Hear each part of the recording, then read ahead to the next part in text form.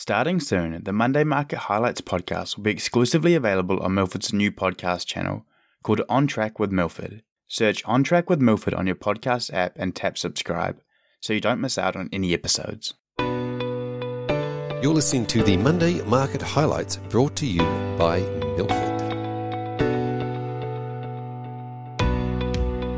Good morning.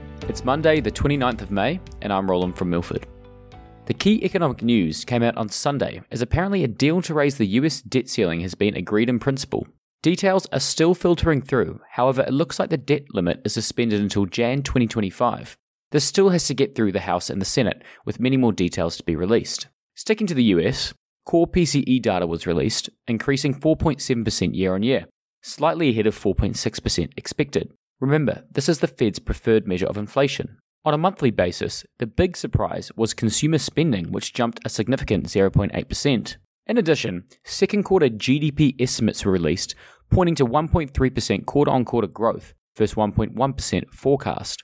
These two stronger than anticipated data prints saw US yields jump higher across the board as expectations for further rate hikes increased. The US dollar rallied against most major currencies last week. The RBNZ raised interest rates 25 basis points, which was expected. However, the commentary highlighting they were at peak rates was a surprise. Many expected the RBNZ to point to more hikes ahead, and therefore the dovish tilt saw the New Zealand dollar fall 1.2% against the Australian dollar and 2.3% against the US dollar. UK inflation accelerated, increasing 8.7% year on year versus 8.2% expected.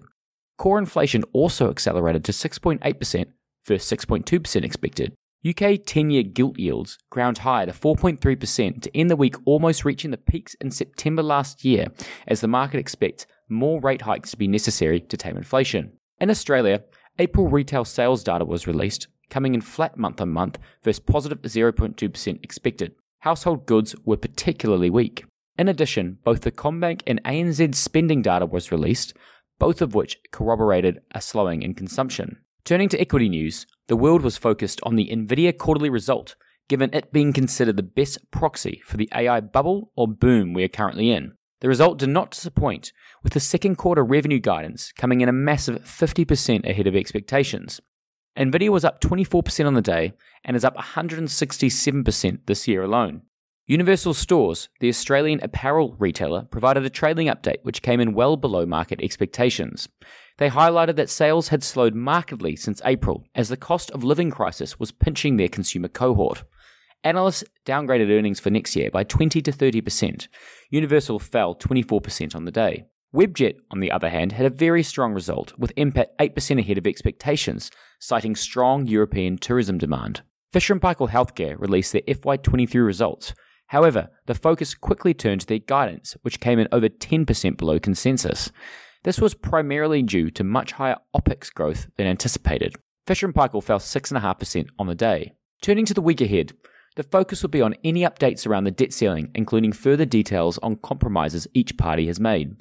Also in the US, non-farm payrolls are to be released for May, where total jobs are expected to increase 195,000, and the unemployment rate is expected to come in at 3.5%, slightly up on 3.4% in April. Thanks for listening. We'll see you next week.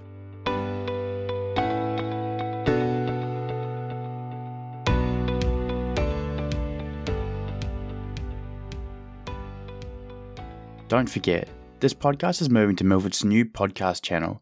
Search On Track with Milford on your podcast app and tap subscribe so you don't miss out.